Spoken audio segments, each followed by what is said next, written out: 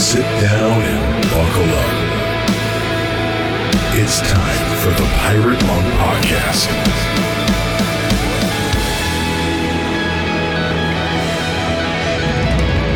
Welcome to another episode of the Pirate Monk Podcast.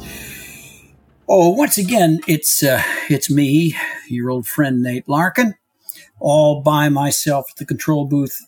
Hopeful that by next week I'll be able somehow to connect with Aaron out on the West Coast so that we can do this show together.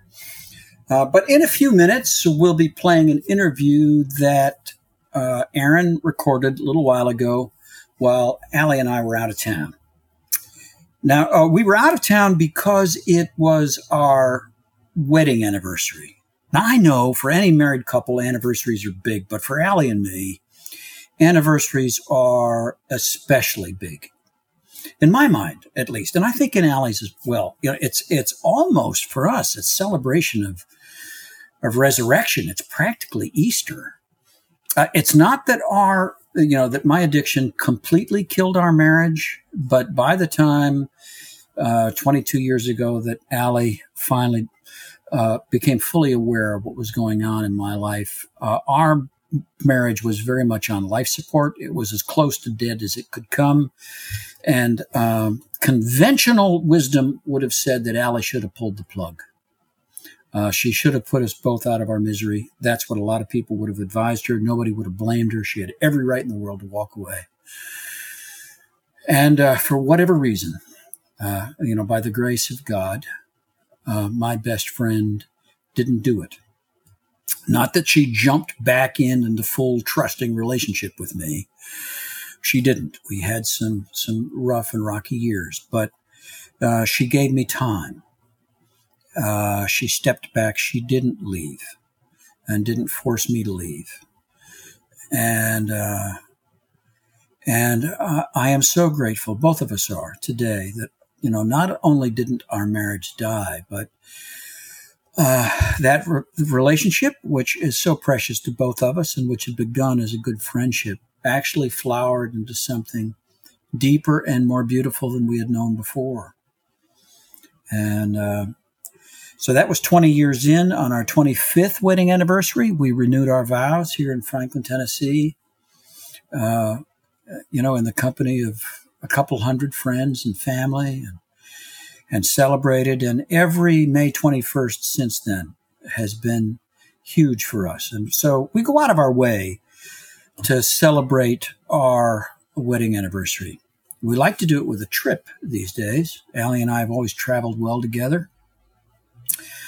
So this year, when our anniversary was coming up, we had to decide what to do. Allie still didn't quite feel comfortable getting on a plane, here as the pandemic fades. And a cruise didn't sound very familiar, appealing to her. So we wanted to find something within driving distance, but a place that we could actually get away on a trip.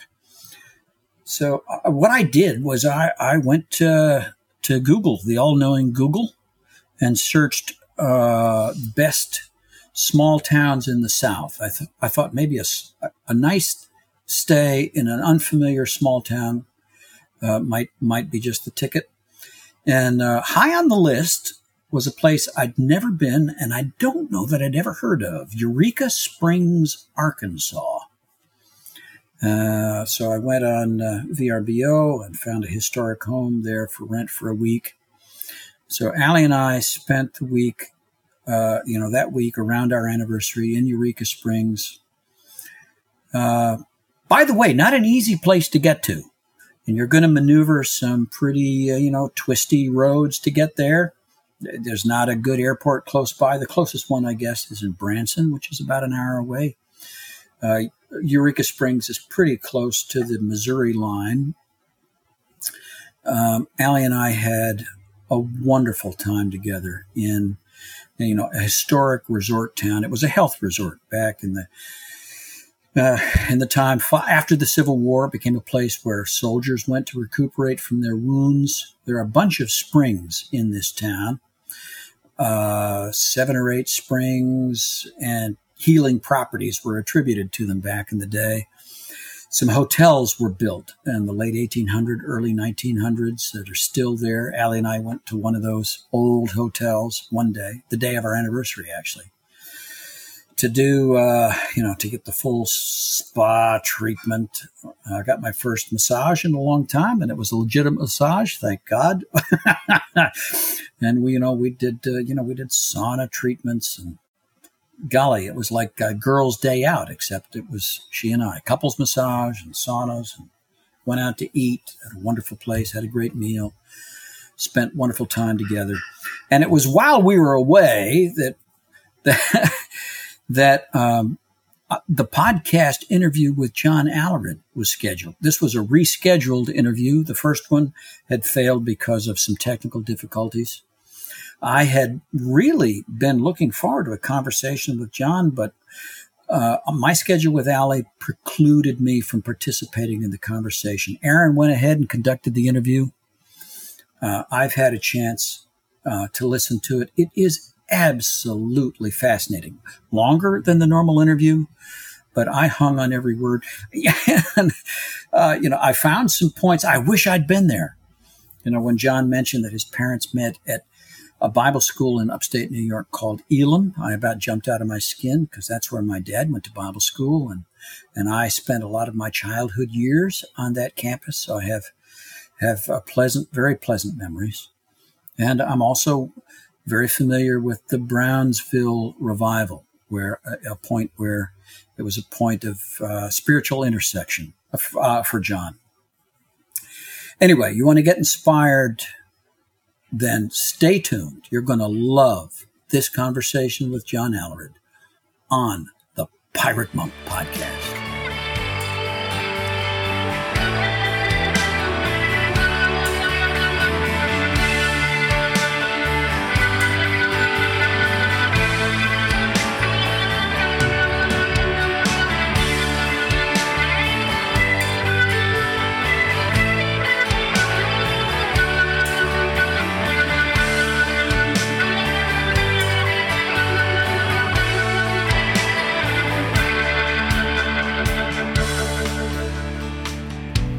And we are back on the Pirate Monk Podcast.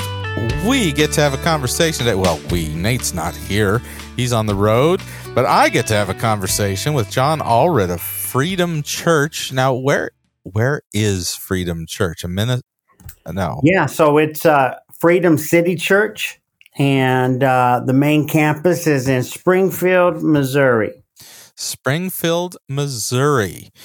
And I am excited just to have a conversation with a guy who has an interesting story of redemption, and you've got some amazing stuff going on. So let's start just with giving your story to the listeners in a thumbnail sketch. I'm sure there's a 2-hour version of this, so I don't know which parts you want to tell. I'm curious from early on, though. So let's just give it a shot. Go for it, John. Who are you? Yeah, so I'm John Allered, and man, it's good to be on here with you, Aaron. And but man, my story is just one of I actually grew up in and around the things of God. My dad moved to the United States from Mexico to attend Bible college in upstate New York at a Bible college called Elam. My mom came from the West Coast. Her sisters were saved in the Jesus movement out in San Diego, Southern California area, and they met at Bible school. So the Hispanic guy with the wild white California girl, she's a Norwegian descent, and my dad's side were Mexican descent. So I tell people I'm like a Viking Pancho Villa, so. Nice. Okay. Right. So I grew up. Where did he end up? Yeah. Yeah. Where did he end up with this Bible degree and hippie girl? Right. So they graduated Bible college and then went to a 4-year school, Bryan University in Tennessee, and then they went to the mission field So I grew up in Latin America, Costa Rica, Guatemala, Mexico. Grew up speaking Spanish and English from a baby, so I cheated. Easy A in my college Spanish classes, but my parents ended up going through a divorce. It was it wasn't pretty, and How old were you at that time? so I was about 11 years old. Mm. My brother was 2.5 years younger. And after that, there wasn't a lot of supervision for a few years there. And I ended up going the wrong way. And Now, were you back in the United States at that point? Or were you we still? we were back in the United States. Where were you? So in New Mexico. Okay. Were you more with your mom or your dad? Or was it even? I was more with my dad. So we lived in Houston for a while, then in New Mexico. Now, I got to ask, because any pastor's kids, I've got tons of questions for. After the divorce, how did that affect him? Because you grew up with this missionary dad and missionary mom. I imagine most folks keep it pretty clean on the outside. I'm not sure what you saw at home, but how did this affect your dad? And what did you witness as this little 11-year-old? Yeah. So what was talked about at church wasn't going on at home. So there was a lot of fighting. So there was immorality. And so which led to the divorce. And so for me, that, like I said, there was kind of a disconnect, as far as Christianity and what it really was. And so my parents are amazing. They love Jesus. They made mistakes. They did the best they could. They're both still living for the Lord now. And I know it's their prayers that brought me home. Right. Okay. And so I understand that. But from that point, it did had a devastating effect on both of my parents, the divorce, and neither one of them remarried.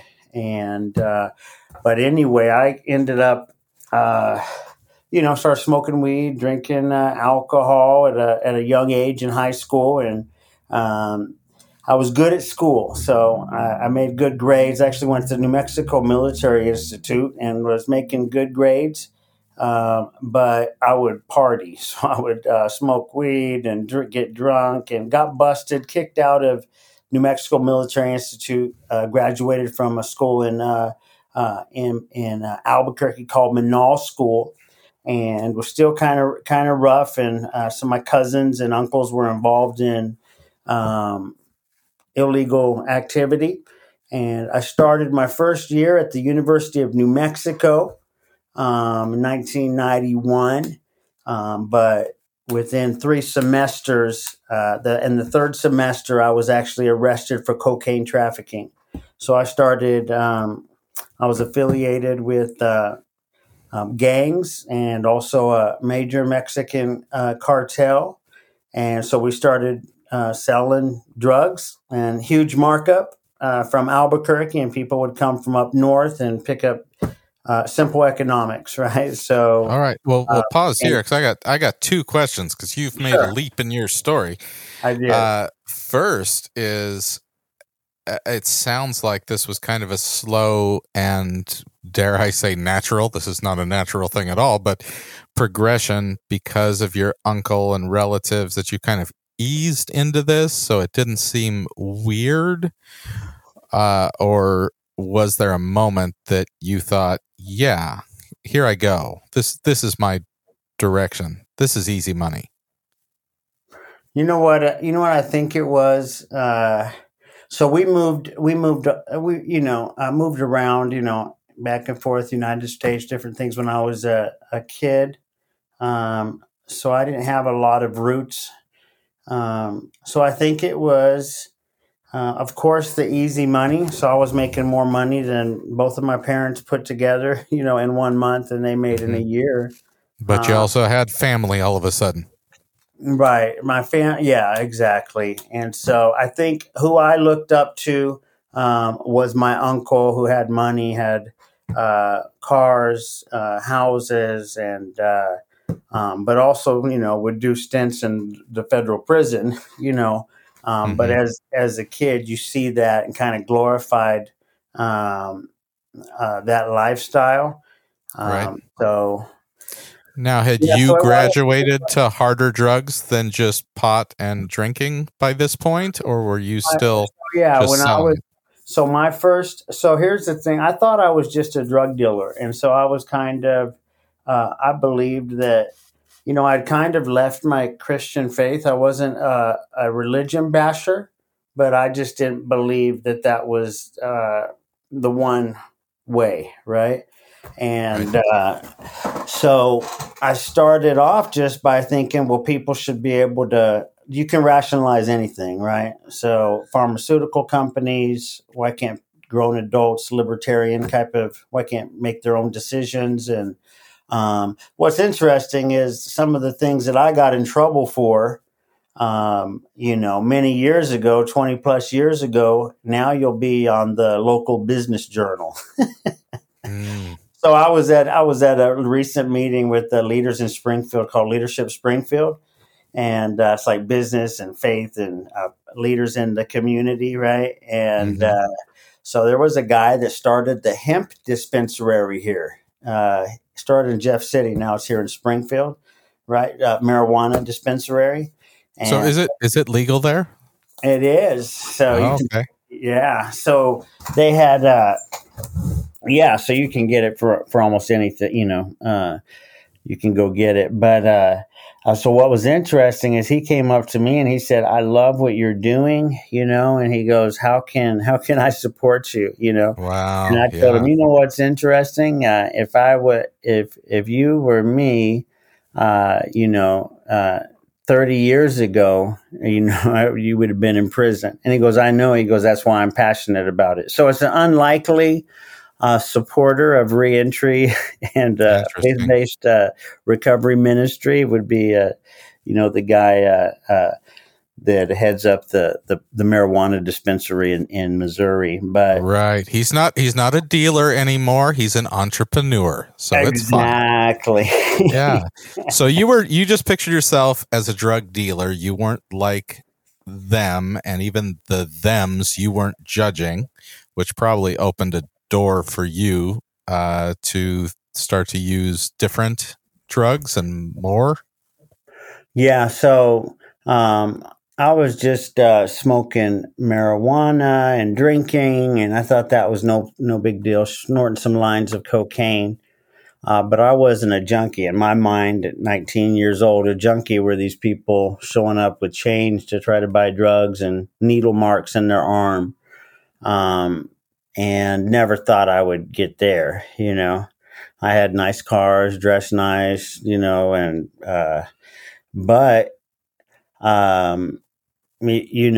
it progressed, and the progression was kind of slow, from one time I started smoking rock. So I I was cooking up the powder. I don't know if you know what I'm talking about, but I was cooking up the powdered cocaine. This is in the early 90s. So this is when the rock cocaine really became really popular where we were at.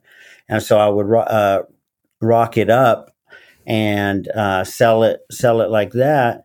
And one night a friend came over and brought a glass pipe, and so that was my first time smoking. I was 19 years old, and from there it was off to the races. I dropped out of college. It got so crazy at my little house there. I lived a few blocks away from University of New Mexico. And there would be cars lined up outside, people coming to get drugs all hours. And so I began to get extremely paranoid. I would move to hotel rooms and meet people in alleys and, still doing the same thing, but extremely just paranoid. I would drink a lot of whiskey and Valium and smoke a lot of marijuana. And what happened was a friend, quote unquote, said, you should just inject heroin. That'll bring you down off of the cocaine. And so I did it.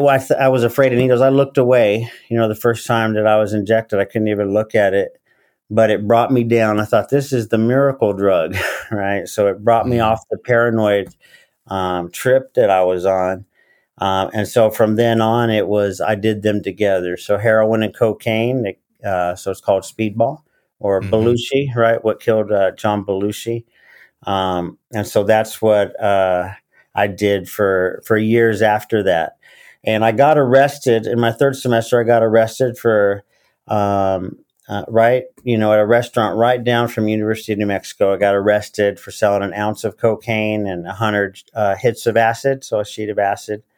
Got set up. The guy had gotten popped, and he rolled on me, and I went to jail and got out to fight the charges on Monday.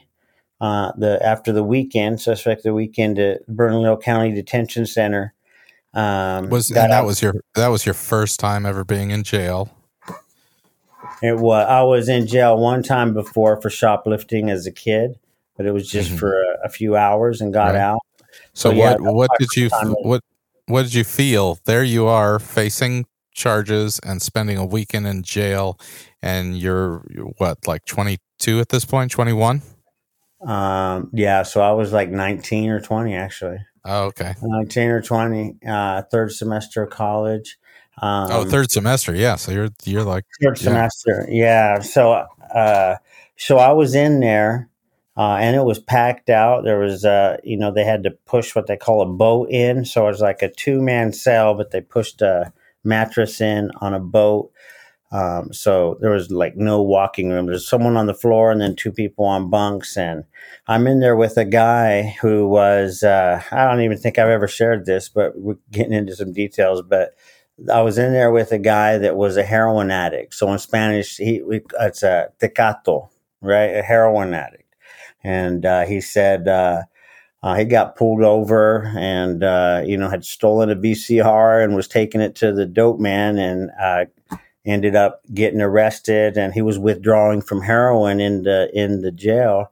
And they asked me what I was in there for. I said I got busted with an ounce of cocaine and sheet of acid. And they were like, and the guy was like, man, you know what I mean? Like that was a lot of drugs to them, It's not really that much, but and I thought, man, I'll never be like these guys. You know what I mean?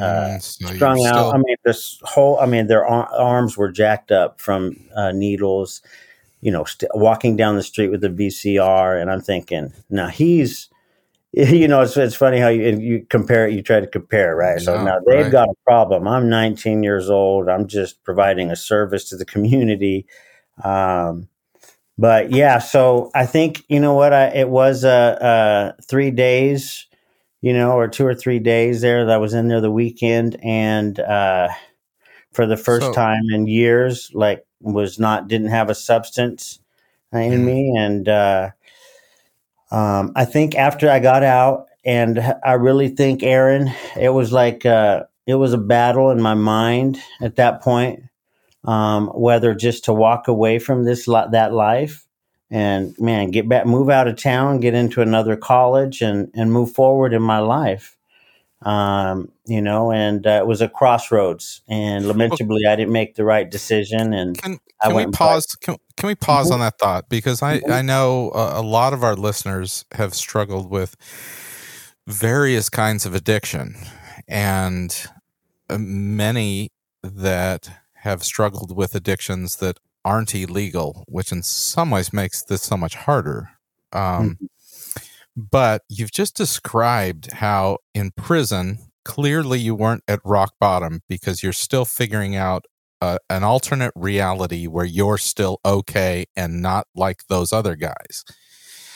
And then you come out and you have fantasies of, I can still believe I can change this and turn it around. I'm just going to change my environment. I'm going to change these things. And I'm just thinking of so many conversations I've had where that's a lethal combination. I believe I'm not like other people who are deep in the weeds, and I'm just going to keep having fantasies of how this could be different at any minute. I could just change it. It'll be different. And that fantasy keeps them in the darkness. Can you talk a little about those two things? I felt different and I created these fantasies of an alternate world where everything's okay. Yeah. So the idea, I think the idea in my mind was, I could just leave and get out of this environment and start, go in the right direction, so to speak. But you're right. Wherever you go, there you are. Right. There's no such thing as a geographical recovery. Right. And I think that's absolutely right. Something needed to change deep within me, not my outer circumstances. But I actually I entertained that, but then just stayed and went full throttle into selling drugs. I dropped out of school. I'm fighting charges. And so I went full throttle the other direction, But once again, I did believe that I wasn't as bad as the other guys in jail that day, or that the people that I sold drugs to. So I thought I was better than them. They were junkies. I was, the drug dealer, and I don't know. So just, how did you find your way to that point of? It might have been rock bottom. It might have been just where you saw what you needed to surrender in those thoughts. How did you find your way to that moment? Right. So I lost 16 close friends. Wow. A few got shot, and the rest were heroin overdoses. And that was between 92 and 1998. Wow. Between that time, I ended up turning into a hopeless junkie, Aaron. So I was worse than any of the people I ever sold drugs to. My arms, I couldn't even find a vein. I'm not trying to be explicit, but I couldn't even shoot drugs. My veins were all collapsed. I would break into commercial properties and steal a computer just to go sell it to get a bag of dope, a BB, just to get well. So I was spending over $200 a day just to stay well on heroin. So I wasn't even getting high. I would just maintain because of the way the addiction progresses and the tolerance. Right. Yeah. And so it got real bad. Did you realize you were bad, or were you still believing you were different? No. So now you've admitted that you are now in the same prison in your mind and in your addiction and in your soul that those other guys were. Absolutely. And I thought there was no way out. So what happened was I gave up hope. I lost hope that I would ever change and thought I would die in prison like one of my uncles did, or die on the street like 16 other friends had at that point. So I had given up all hope, and so that's a dangerous place to be. Without God, without hope. So dangerous for me and dangerous for others, right? Yeah. And so what happened was I was in and out of jail, and finally I was on the run for a while and got picked up and had about 10 felony charges I was facing. And so got an attorney, and they said, well, I'm a drug addict. And that was no lie, right? I need help, not incarceration. So they were going to send me up to Denver, Colorado, to a place called Synacor at the time. And so they let me out, and I was to go up there and enroll in this year-long program in Denver, Colorado. So I ended up, I was so strung out on heroin that my family actually dropped me off at a place called Denver Cares, a detox center. They put me on medication. I was dehydrated, almost died. And so about a month later, I was feeling pretty good at that detox center, and I was supposed to call Synacor and get into the program, and but I didn't. I ended up calling a friend that brought up a bunch of drugs, and we got high in a hotel room. And then I ended up going back to Albuquerque, and now I'm on the run from the law because I didn't turn myself in, right? So I'm on the lam. Yep. And so a guy owed me money from before, and so I went into his house and or sent a girlfriend into his house and took some different items that they had there, and we hawked them and bought drugs. And I ended up seeing this guy at a 7-Eleven a day or two later, right? And he pulls around, comes in, and starts rushing me. And so I had a knife, and I told him, "Stay back, Joe." And he came at me, and so I stabbed him twice. And he fell to the ground, and we took off. And he didn't die. He lived by the grace of God, and it wasn't my intention to kill him, but he did not die. So that was the grace of God, because it came real close to his heart. And then I'm in another hotel room, and so I decide, my dad tells me I need to go to a program, and so I ended up going on the run, and I just figured I need to get out of here, and I'll go to Mexico and kind of beat these charges. Not beat them, but get out of the United States. I ended up going to Phoenix on the run, and I was going to go to Mexico, but had heard about that recovery home, faith-based 1-year program by the name of Victory Outreach out of Los Angeles. And so I went in there because I had heard that people had gotten off of heroin. I heard that people stayed out of prison through this program. So my intention, Aaron, was not to find Jesus. It was not to have a spiritual awakening. My intention was to go in there and get off the drugs so I could stay on the run and make it cross the border into Mexico. And I went in there and stayed, and for some reason, stayed a month, stayed 2 months, and ended up having a radical encounter with Jesus Christ. And so December of 1998, we had a men's conference that we went to. I'd only been in a few months, but it was a men's conference in Glorieta, New Mexico. So we came from Phoenix. There were about 500 guys from recovery homes, and at this chapel service right out at this retreat center. And I remember the speaker at the end of the message the first night said, I did an altar call for people who felt called of God to ministry and full, vocational ministry. And so he wanted to pray for them. And so he did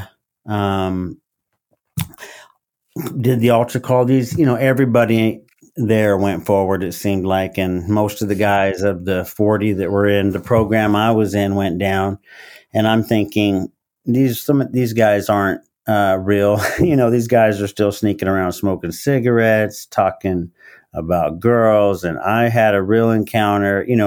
There I am, been off drugs for just a few months and just barely met Jesus, and already became a Pharisee, right? So nobody was as holy as me, right? And but I wanted to be real, Aaron. And so I said, God, I won't go forward unless you speak to me. I'm not going up there because some man, called me forward. And as soon as those thoughts and words left my mind and heart, I broke down and began to weep uncontrollably. I mean, like a little baby, a deep cry from deep within my spirit, just weeping. I don't ever remember crying like that before in my life. I wasn't a person that cried a lot, even as a kid. My brother would cry a lot, but I would push everything inside. And so it came out sideways, right? I didn't deal with emotions and the Right. trauma in my life. I just pushed it in. But so I was weeping and I said, okay, God, I get it. So I walked down and to that altar. And I believe that that's the day that I was called to ministry. 1998, wow. December of 1998.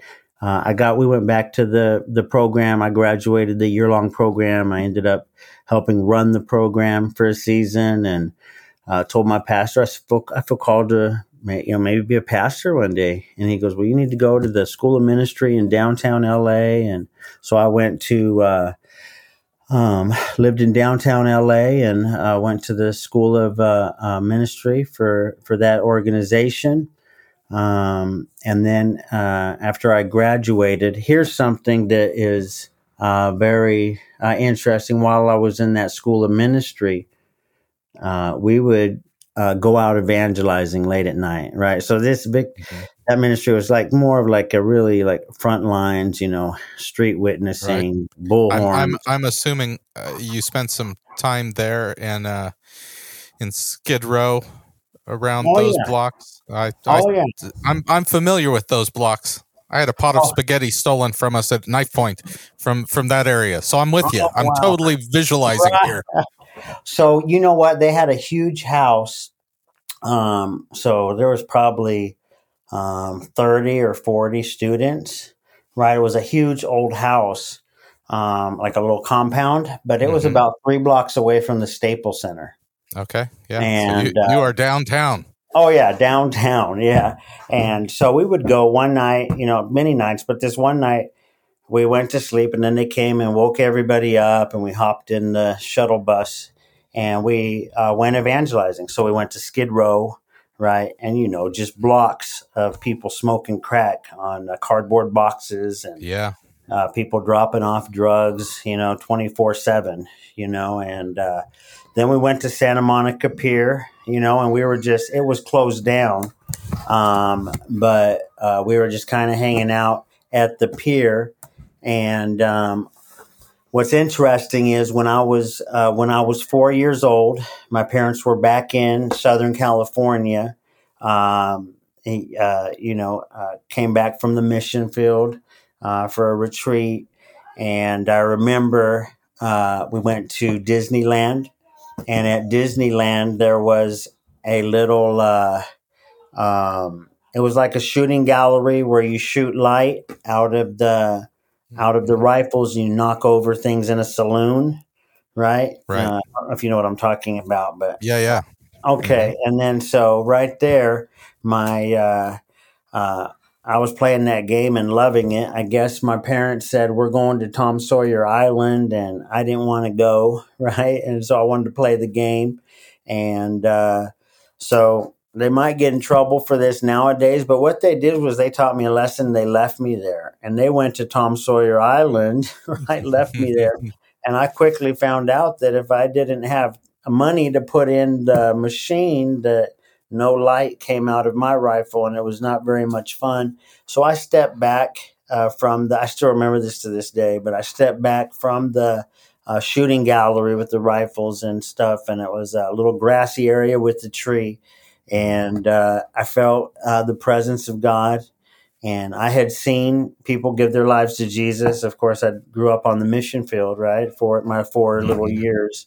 But I was there. I felt the presence of God, and I asked Jesus to come into my heart like only a 4-year-old can, right? Just very simple. Jesus, come into my heart, and it was a real encounter. And parents got back. They went back to the apartment we were staying at that night, and I came in and I told my parents, I said, I asked Jesus into my heart today. And they just looked at me and kind of looked away and kept doing what they were doing. My dad said later, he said, I honestly didn't know how God could meet such a rebellious little 4-year-old. And because I wouldn't leave, I guess I was, but anyway, I said, they said they looked back over at me and I was crying and crying. And I said, "It's real, Dad. It's for real." And so they came over and prayed for me and sealed the deal, And so here we are. So, so that is many, many years later, 24 or, 25 years later, here I am at Santa Monica Pier evangelizing this one night. And I look over, I got separated from the group and I looked over and I saw a little, it was like a miniature one. It was closed down because it was late, right? They had the whole pier was closed down, but you could still walk there. But it was a miniature shooting gallery. So it had the little rifles, the little saloon, right?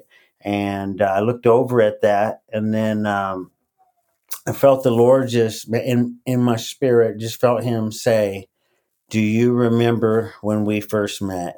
That's so good.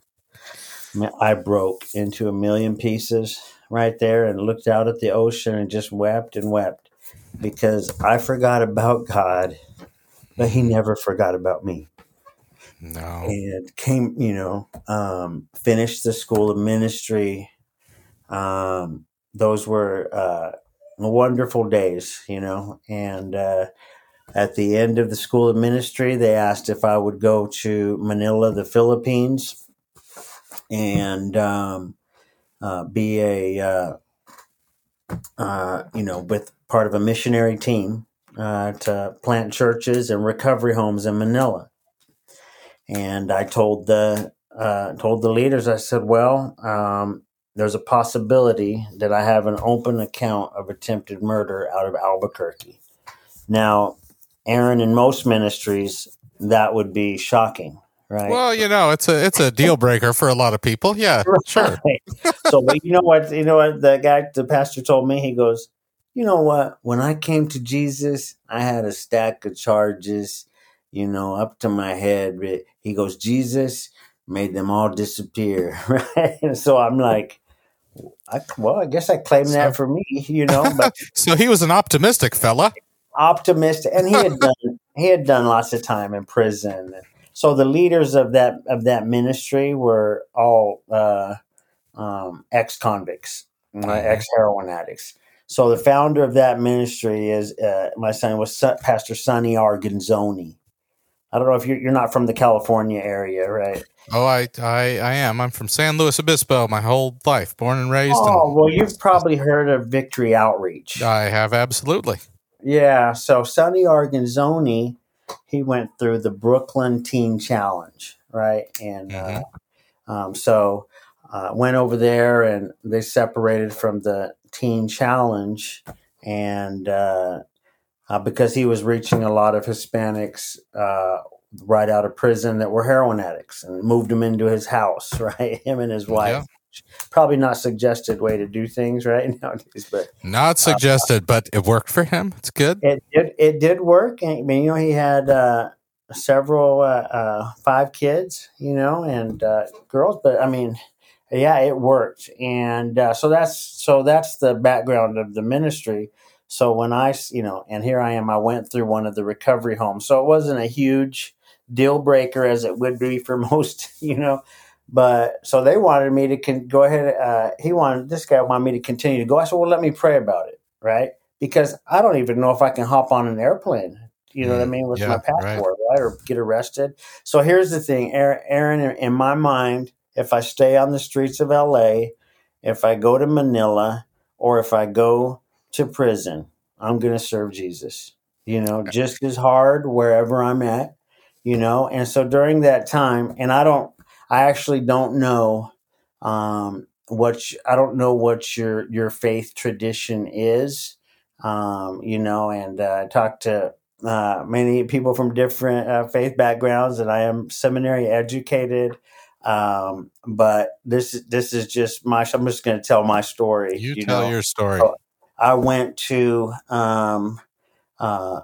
Brownsville. I took a trip for a week and a half, and I drove out to Brownsville, Florida, to see my uncle with my dad, and went out there, and there was this revival services going on in Brownsville at the time.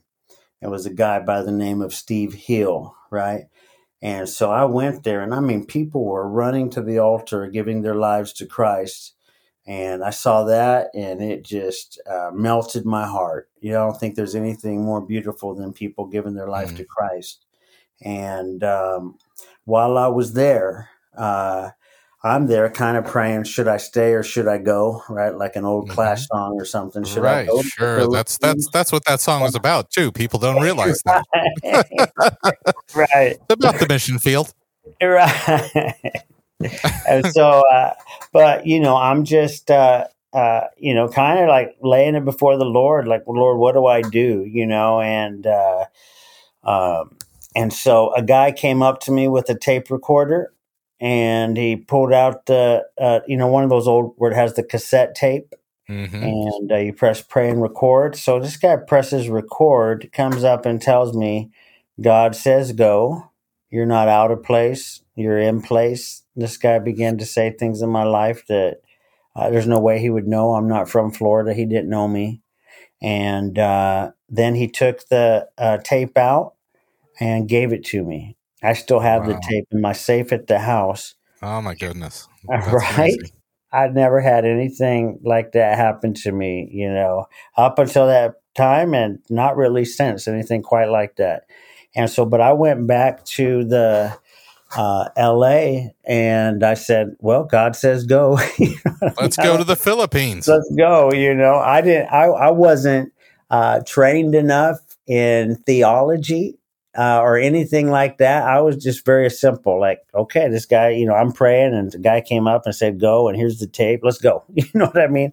So if someone asked me today what they should do, and they're wanted, I would tell them to go turn themselves in, right? And trust God with the outcome of turning yourself in. Right. But I was still a little rough, and just kind of, and I believe it was the word of God. So there is precedent, I guess.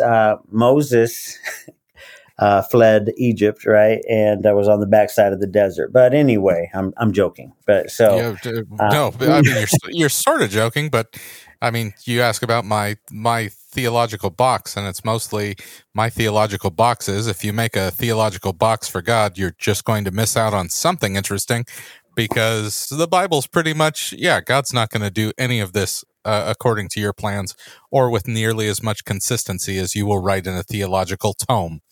So absolutely. Yeah. Sometimes he gives you cassette tapes. I don't know. Unexpected, but okay. So you're going to the Philippines, and I'm watching our time, and I want to get to your book and ministry, but I'm very curious what happens when you get to the Philippines. So, first of all, it's a miracle that I flew out and they didn't stop me, right? And sure. went over there, was there for 2.5 years, started churches and recovery homes. So the main recovery home had over 100 people in it. Now, where were you? I was in Manila. So most people don't realize, and I had a wonderful Filipino roommate when I lived in Los Angeles, and learned a lot of Filipino friends in the South Bay. That is a rough area and ministry. And what year was this? This would have been 2000. Yeah, 2000.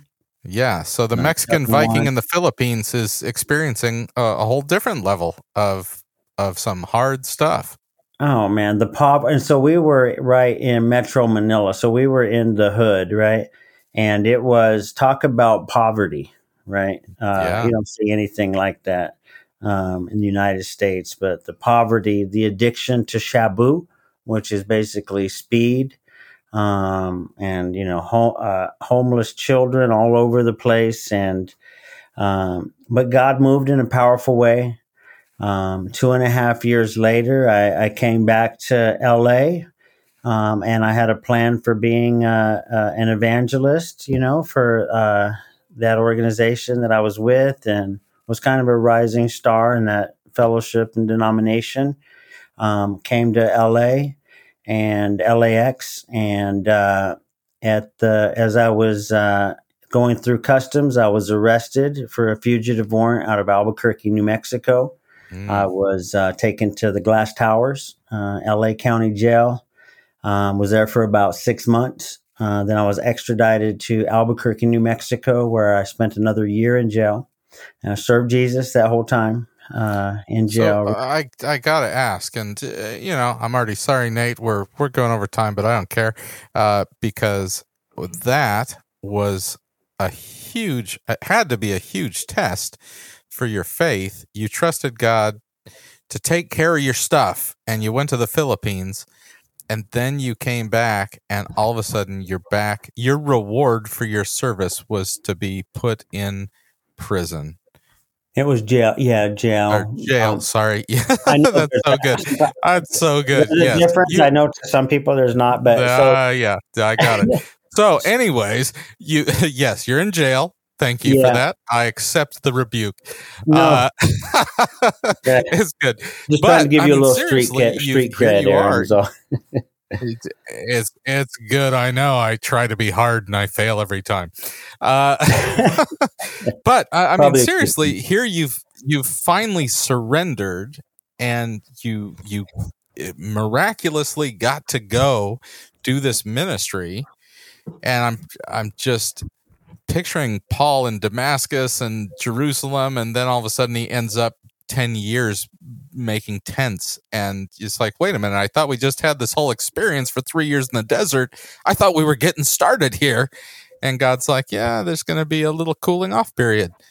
And I can't imagine how that felt to you. Yeah, so it was very discouraging. You know what, Aaron, during that time, in my heart, I was never like, God, this is your fault. Why did you do this to me? I knew it was my fault. I knew it was consequences of my life choices. So I never was like, God, why? Nothing like that. But I did get discouraged when I got released to fight the charges in Albuquerque. I'm facing 25 plus years in prison. They're wanting to get me on an attempted murder and absconding and a lot of stuff. And I got discouraged, and lamentably, I did relapse. And so I spent, I was on the run for about a year and a half, and staying at cheap hotels in Albuquerque, New Mexico. And I was back on drugs. And during that time, I had a lot of demonic and drug-induced stuff going on. I would see little demons running around me with voices of little children and shadow creatures leaving my body. Just a lot of demonic stuff, actually, that many people on hardcore drugs, experience those delusions, which I believe I believe that demons are real, just like angels are real, and so is Jesus and the devil. But Jesus is more powerful. But during that time, I got I became suicidal. So the enemy of our soul was lying to me and saying, look at your life. It's a waste. You said you were a Christian, but you're a hypocrite. You hurt everybody who loves you. You're a hopeless junkie. Why don't you blow your head off? So I had a .45 Ruger that I kept under the mattress there at that little hotel room that I was living in. And I would put that gun to my head and wanted to blow my head off. And by the grace of God, I didn't. I was picked up and sent to jail, and got 8 years in prison and totally backslidden. I got to prison, and the first year I tried to go to church a few times, and it was like not reality, so the Bible says sin separates us from God, mm-hmm. And I was far from God. And would try to read my Bible, but it was just like not real. I had memories of encounters with God and mission field and, the tape and all this, but it was no longer real. And I thought those were delusions of a madman. Right. And so, I ended up in solitary confinement at the prison in Santa Fe, New Mexico, for suspicion of bringing drugs into the facility. Spent 5 months in solitary by myself. And when I got to solitary, I I cried out to the Lord. I said, here I am. I had lost everything again, Aaron. And now I'm strung out in prison, in solitary confinement, in prison, facing charges for bringing drugs into the facility, potentially 10, 20 more years just for that if they got me for it. So I'm there, and I just got down on my knees and cried out to God, and God came back. The Lord came into that little cell. Even though I didn't see him with my natural eyes, I knew he was there. And Aaron, it was like waves of electric liquid love that flowed over me for 5 months. And my dungeon became a palace. My prison became a palace. My dungeon was filled with light. God restored the call that he had upon my life. I did nothing but read my Bible for 5 months and several more years that I was in there. I got out of solitary confinement and was voted in as the inmate pastor. I started doing undergraduate theological courses through a correspondence university that's actually based here in Springfield, Missouri, Global University. And God began to show up at the inmate church. And so they thought it was a security threat. They thought it was like starting a new gang, because surely not everybody's going to church for the call out for church. So they would move me to other facilities because they thought I was inciting something. By the time I got released from prison, the head warden, Anthony Romero, over the New Mexico prison system, came and walked me out, and he said, well, since you were in solitary confinement, the last time, he goes, you've been a force for the good in the New Mexico prisons, and I want to thank you. And so he, pretty amazing, right? He walked me out. He wasn't a believer. He knows that's what I attributed it to, the conversion, the change. But walked out, and he shook my dad's hand, told my dad the same thing. I ended up going to the community college in Santa Fe and was a GED tutor. And in 2011, I was accepted to Central Bible College in Springfield, Missouri, and came up here. So I've been here 10 years, 11 years, and met my wife, who went through the Brooklyn Teen Challenge. She's actually Filipino descent. She was born and raised in Flatbush, Brooklyn. I could tell. I saw the picture. I'm like, oh, your dad came from Mexico to meet himself a hippie, and you went to the Philippines only to find a Filipina lady. Yeah, but so, not even from there, from Brooklyn. Go figure. She's from Brooklyn. Her parents are from Cebu. So she doesn't even speak Cebuano or Filipino or Tagalog. Yeah. She doesn't. Yeah, she doesn't speak. Well, thank goodness, because Tagalog is a hard language to learn for Americans. It really is, and they put the ending in the middle. It's weird, but conte lang Tagalog ako. That's better than I can do. Yeah, that's all I know. That's all I got. How are you doing? And Jesus is Lord. Yeah, I can only do mabuhay. So there you go. Mabuhay, yes. I want to say two things, and then we're going to give people a way to hear even more of your story. But here's the two things that I'm thinking. I asked you about rock bottom earlier on, and I know those of us that have walked through the darkness resist rock bottom and long for it at the same time. And you went through so much that it felt like, okay, I'm finally set. And your story's extreme, but I think it's very much what we all go through, which is we hit what we hope is rock bottom, but we're not quite there yet. We're not broken yet. Mm-hmm. And when you talk about being in solitary confinement, my first thought is of Jonah in the darkness of the fish. When he says, and I'm going to do the whole thing because I think it matters. Because here you are in thinking that the delusion was the goodness of God. The goodness of the God that said, I met you at a shooting gallery across from Tom Sawyer's Island. Do you remember? I haven't left. I've been here always. And met you again at the Santa Monica Pier. Mm-hmm. And then finally biggest surrender came when you were alone facing the consequences of your past. And Jonah said, in my distress, I called to the Lord and he answered me. Mm-hmm. From the belly of Sheol, I called for help and you heard my voice. For you cast me into the deep, into the heart of the seas, and the currents swirled about me. All your breakers and waves swept over me. At this I said, I have been banished from your sight, yet I will look once more toward your holy temple. The waters engulfed me to take my life. The watery depths closed around me. The seaweed wrapped around my head. To the roots of the mountains I descended. The earth beneath me barred me in forever. But you raised my life from the pit, O Lord my God. As my life was fading away, I remembered the Lord. My prayer went up to you, to your holy temple. Those who cling to worthless idols forsake his loving devotion, but I, with the voice of thanksgiving, will sacrifice to you.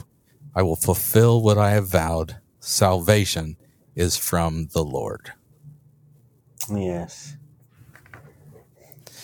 I just love that he was with you through it all. And even in those times of how in the world am I back to where I thought I started? And he's saying, oh, you're not back where you started, son. This is your palace. And you wrote it down so other people can go on this journey with you. My prison became a palace. How's that for a transition? Come on. I'm gonna comment on it so that it's not even cool. You wrote this in a book. So many details not discussed here are written in My Prison Became a Palace. How do people get a hold of you, get a hold of your ministries, find out more? You've got your reentry homes. Yeah. The ministries that you are doing at Freedom City Church and your book. Tell people how to learn more. Yeah, so you can go to freedomcitychurch.org or johnalred.com. You can get the ebook version of My Prison Became a Palace for free, or if you want a hard copy, or it's a very evangelistic book. So there's about 35,000 copies distributed in the past few years, many in prisons. So last Sunday I asked how many people had been incarcerated at our church, and over half raised their hand. So at the Springfield campus, we'll have about 300 people on a Sunday morning. And way over 100 people had been incarcerated. And so we do a lot of prison ministry. And, one of the things that God spoke to me when I was in that solitary confinement prison cell was that he was raising up an army out of the prisons of the United States of America that would preach the unadulterated gospel of Jesus Christ. And when God spoke that to me, I didn't know if I was ever getting out of prison, Aaron. But he spoke a vision, showed me speaking in stadiums, in churches, in prisons. All those things have happened. A few years ago, spoke to Orlando Convention Center. 20, 30,000 people present, hundreds of thousands watched online. And he spoke a vision into my life that was gave me hope. I had lost hope for so many years, and what seemed impossible, but I got out, finished, came up here, first, never been to Springfield, Missouri in my life, right? Came up here, met my wife, graduated with a bachelor's, master's, started my DMin. Now I'm working on a second master's at Drury University in nonprofit and civic leadership. And but God spoke to us felt God leading us to start a church in North Springfield. Devastated with addiction, incarceration, highest childhood hunger in the state. And so now we have the reentry homes. Hope Homes is the Springfield Adult and Teen Challenge. I'm the CEO and president. We also have Straight Street Sober Living Homes. And then we have Freedom City Church with a campus here in Springfield, Branson, about 45 minutes south. Then also at the local prison in Fordland. I'm on committees with the city and with the mayor's task force on equity, and speaking for people that are getting out of prison, returning citizens, and what we can do to stop the recidivism rate, and see people live successfully. So, but it all goes back to, the Lord who met me. I had given up. I had resigned myself to the pit and the prison of my own making, but God rescued me. He raises the beggar from the dunghill and causes him to sit with the princes of his people. When I graduated with the master's from the seminary here at Evangel University, the seminary president asked me to wear an orange prison jumpsuit. I was the commencement speaker. Oh, my goodness. Yeah. Wow.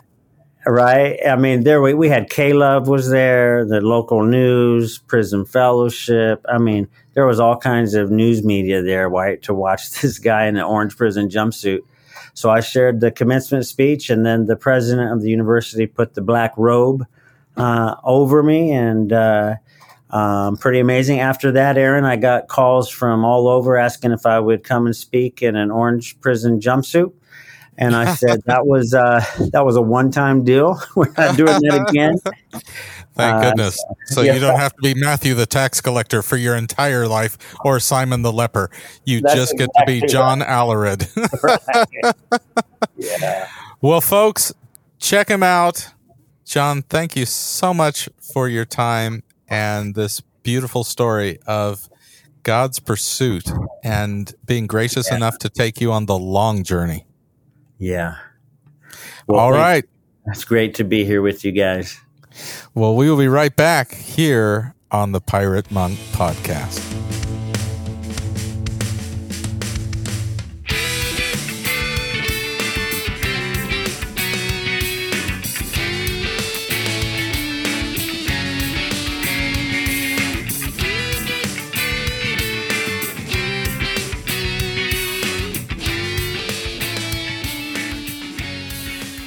Well, I hope that you found that conversation as stirring and inspiring and challenging as I did.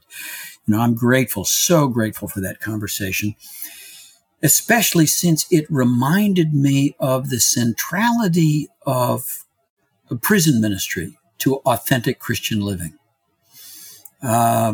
It's instructive to me that, more than half of the New Testament was written from prison. And Jesus certainly, highlighted the fact that the Father is concerned for the prisoner. He said he came to set the prisoner free. I'm haunted at times by this story that Jesus told in Matthew 25. It's probably familiar to you, but I'm going to go ahead and read it. It starts from verse 31 of Matthew 25. Jesus said, "When the Son of Man comes in his glory and all the angels with him, he will sit on his glorious throne.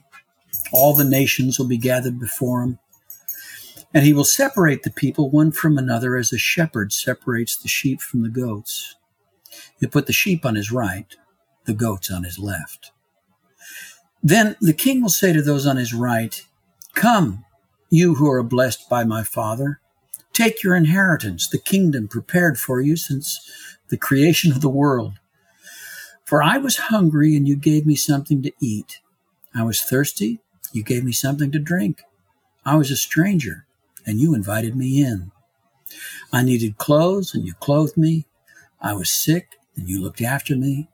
I was in prison, and you came to visit me.' Then the righteous will answer him, 'Lord, when did we see you hungry and feed you, or thirsty and give you something to drink? When did we see you a stranger and invite you in, or needing clothes and clothe you? When did we see you sick or in prison and go to visit you?' And the king will reply, 'Truly, I tell you, whenever you did it for one of the least of these my brothers and sisters of mine, you did it for me.'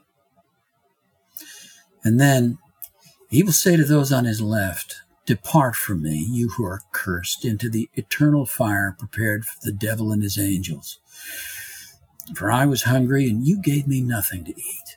I was thirsty, you gave me nothing to drink. I was a stranger, You did not invite me in. I needed clothes, and you did not clothe me. I was sick and in prison, and you did not look after me. They also will answer, Lord, when did we see you hungry or thirsty or a stranger or needing clothes or sick or in prison? It did not help you. And he will reply, truly I tell you, whatever you did not do for one of the least of things, you did not do for me. And then they will go away to eternal punishment, but the righteous to eternal life. Man, what a sobering story.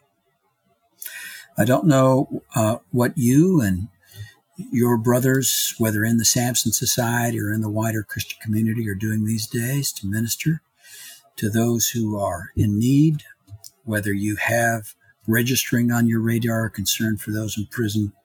If you're in the U.S., I hope you're well aware that we have the highest incarceration rate in the West. We've got 2.3 million people incarcerated in the United States. We've got an incarceration rate of 698 people per 100,000. And by the way, the racial and ethnic breakdown is hardly representative of the general population. Those, minorities disproportionately represented within the prison population.